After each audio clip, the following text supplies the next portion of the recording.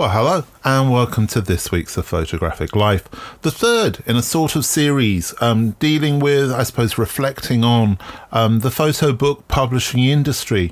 First week we looked at big publishers, second week we looked at boutique publishers, this week we're going to look at independent publishers, basically yourselves, self-publishing. And let's get this out of the way, I suppose, from the beginning.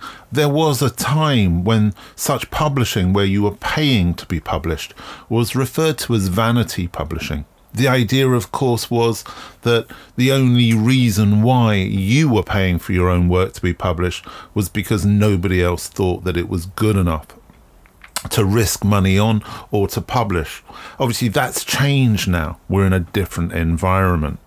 And in fact, I suppose a lot of people now would actually prefer to independently publish, reflecting upon a number of the issues that I've spoken about over the previous week's podcasts.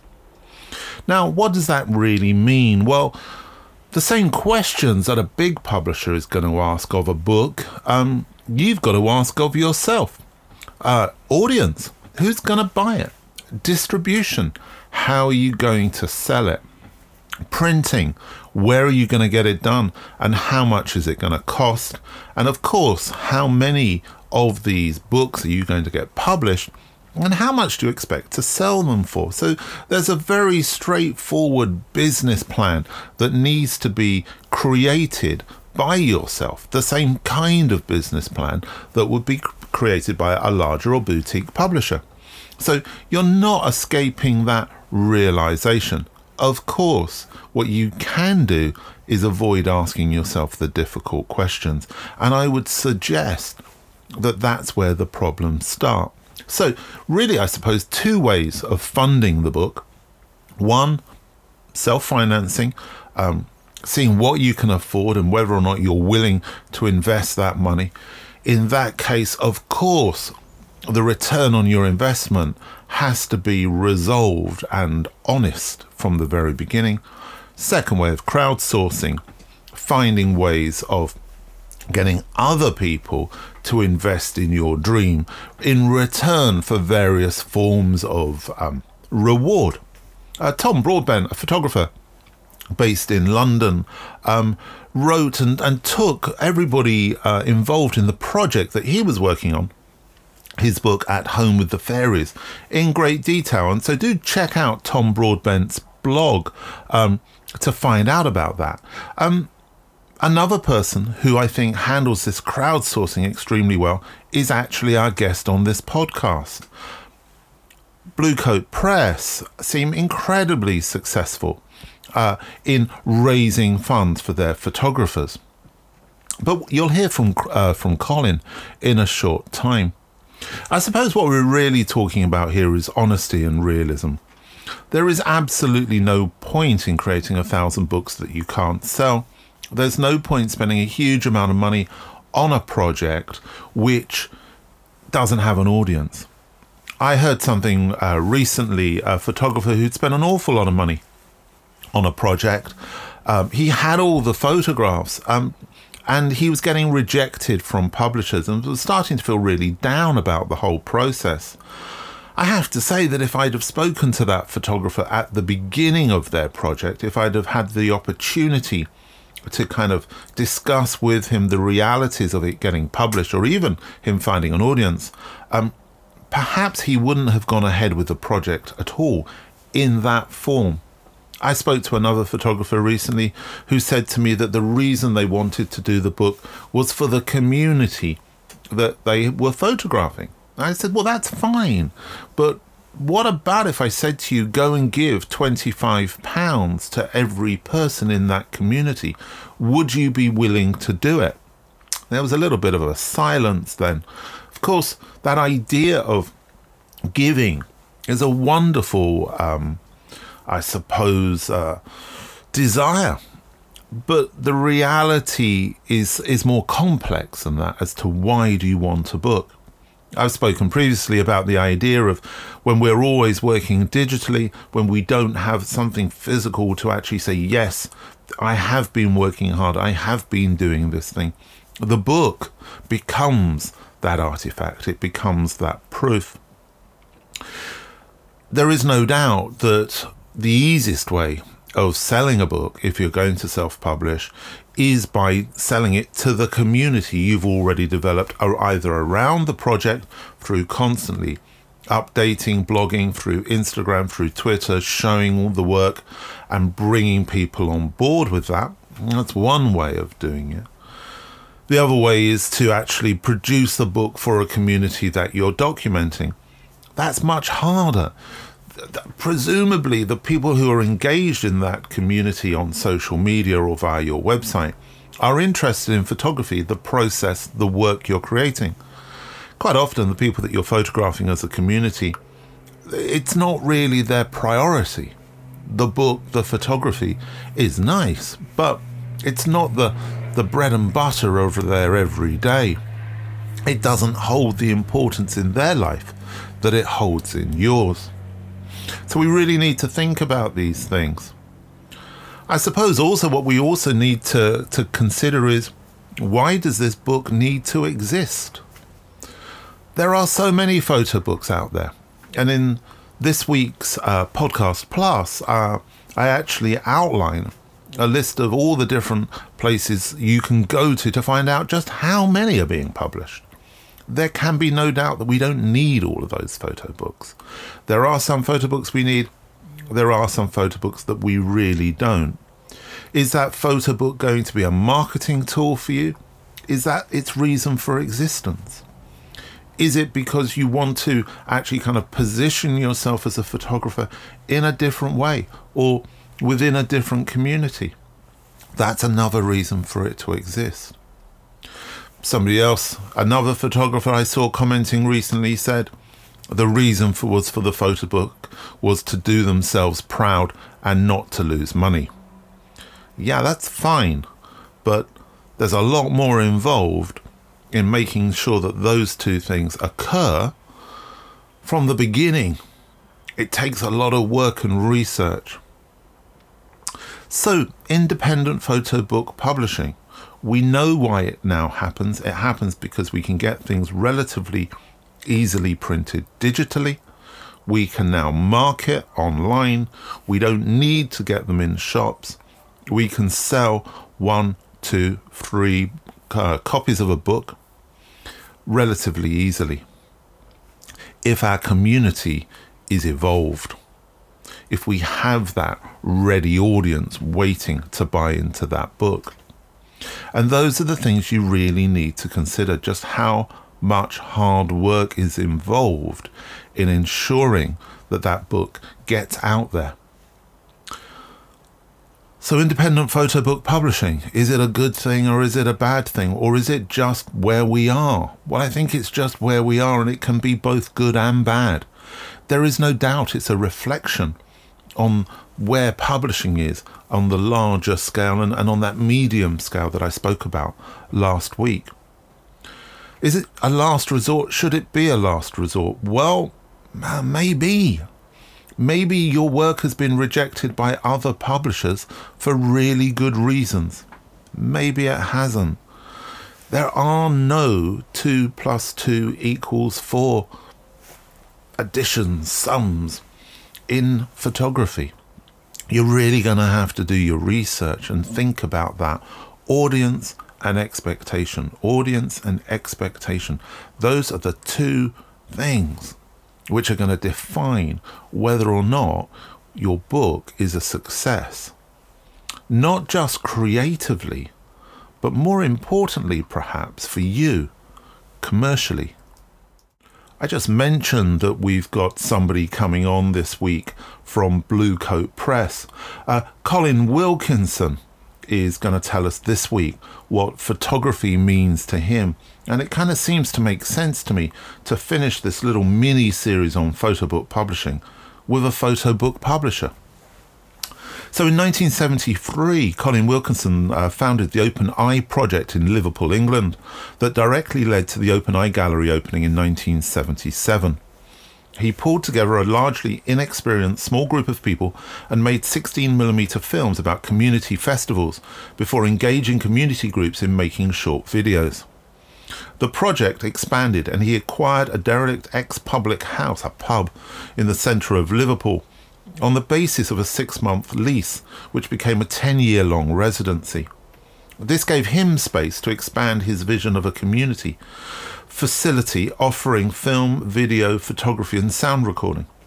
In 1982, he set up a commercial photographic company, and in 1992 he founded Bluecoat Press, specialising in local history books with a high photographic content, and he published over 200 books until the 2008 financial crisis. Colin assessed his situation and decided that he would have to concentrate on a niche market he had the greatest interest in, and so became a photo book specialist. Since 2012, Bluecoat Press has specialised in publishing the work of British photojournalists and social documentary photographers, including John Bulmer, Rob Bremner, Peter Dench, Bert Hardy, Jim Mortram, Tish Murtha, Paul Trevor, Nick Hedges, Hugh Hood and Patrick Ward. There are certainly a few names you'll recognise there from previous podcasts. It is hard to imagine my life without photography. In my time, I've established a gallery, commissioned photography and published numerous books. My day-to-day work is all about looking at images, selecting photographers and funding and publishing their work. But I'm not a photographer and have never aspired to be one. I'm driven by other motivations. I was born in 1948, 3 months before the National Health Service was founded. My childhood was spent in Sheffield, an industrial northern city where the buildings were soot-blackened and the sky would turn orange from the many steelworks. We didn't have television and I read avidly, and I worked my way through Charles Dickens at the local library before I discovered the work of Henry Mayhew, a chronicler of mid-19th century London, who wrote about the lives of London's poor at a time when the profound effect of the Industrial Revolution was filling the city with migration from towns and rural areas across Britain.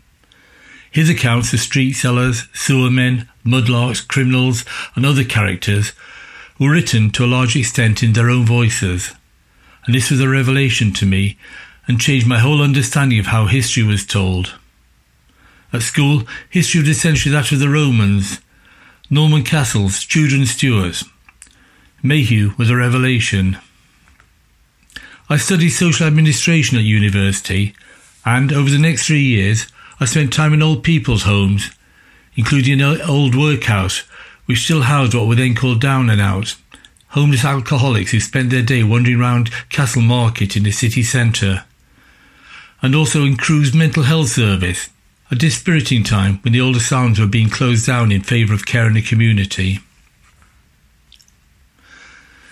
After university, I spent the next year working first in a factory making Yorkshire pudding mix and then as a cemetery worker. But with winter approaching, it was not the time to be a gravedigger, and I realised I had to do something else with my life. I moved to London to train as a teacher, and I taught for 2 years in the College of Further Education at a time when day-release students had an extra 2 days foisted on them for liberal studies. They resented this unnecessary addition to their day, and I understood perfectly. I approached the problem by showing classic documentary films which were available for a small fee. At the time, I was reading about the use of film in education and came across the Canadian Challenge for Change programme, a government initiative to give voice to minority communities. The work was mainly film-related, but it did give me the inspiration to try my hand at setting up a similar project in Liverpool. I quit my job and, with no money or prospect, set up Merseyside Visual Communications Unit, later known as OpenEye. This was in 1973, and within a few years, and thanks to job creation projects which allowed me to take on a small staff, we'd made 2 16mm films about community festivals and had started experimenting with the new portable video recorders, involving community groups in recording what was important to them. Photography had not been part of the project at that point, but in 1976 we moved to a disused public house in the centre of Liverpool, which was in a poor state but offered 3 floors of space, including ground floor bars right by the main city bus terminus. Initially, the ground floor was used as a cinema, while upstairs we built dark rooms, film editing suites and a sound recording studio which recorded virtually all the Liverpool bands at the time. The problem with the cinema space was that it was only used in the evenings, and a change of use to a photography gallery was a logical step. The first exhibition was by a local photographer, Colin, of his work with teenagers in Halewood, a suburb just outside Liverpool's borders. It was a perfect start, giving a platform to the community to show their daily lives, concerns and hopes. It was amateurish, but the journey had begun. So where has this taken me? I started out with Mayhew and his brilliant evocation of London in the mid-19th century. The stories of the poor and oppressed resonated and made me realise how little we hear from those in the community without a voice. This has determined my approach to all my work over the past 40 years. After I left OpenEye in 1982, I gradually moved into publishing. When I decided to publish photography books, I only had one focus, and that was social documentary photography. My books include photographers such as Jim Mortram, Tish Mercer, Zach Waters and Rob Bremner, all with important stories to tell. Their work educates us as how we function as a society. One lesson I learnt on my social administration degree was that society must be judged on how it treats those in need. Photography holds a mirror to us. That is why it's so important to publish the work so voices are heard. The current acclaim for Jim Mortram's Small Town Inertia at the inspiring Side Gallery is proof to me that there is a growing audience for such work. I started out by saying I'm not a photographer and have never felt that essential drive to carry a camera around with me. What I'm doing is something I believe is important and something which I have the acquired skills to carry out. There are photographers, there are curators and commissioners, and there are publishers, and we all play our part. Thanks very much, Colin, for your contribution this week. I wonder how many photography podcasts out there are that deals with Mayhew, Yorkshire pudding mix and grave digging. Anyway, we certainly seem to. Important, I think, there to pick out of Colin's kind of history of what he's done and kind of why he does what he does now. That point of audience, of believing that there is an audience. And I really believe in that as a key factor in why a photo book should exist. So please think about the audience before you think about publishing. If there's no audience, there's no need for the book. Going on from that, last week I spoke about the fact that we've now created Podcast Plus, which for a very small fee, less than a cappuccino a month, you can access all kinds of extra information, also links to go to and so forth, following up from the conversation in this week's podcast. I suppose really why that came about as an idea was because it just occurred to me that people talk about finding things on Google. Well, you can only find things on Google if you know what to search for, and therefore the opportunity to share with you some of my knowledge about places to go, things to see, articles to read, following up from the discussion points this week, seemed to me a way of going deeper into the subject. And going deep seems to be a phrase I'm hearing a lot at the moment. So that's available on the Patreon platform. Do please support us. Everything I do for free and give away for free. This is the one thing that we charge a very minimal, nominal amount of money for. So I really hope you join us there. That's it for book publishing this summer. Next week we'll get back to dealing with who knows what kinds of subjects. But I know that whatever we deal with, we'll definitely take care.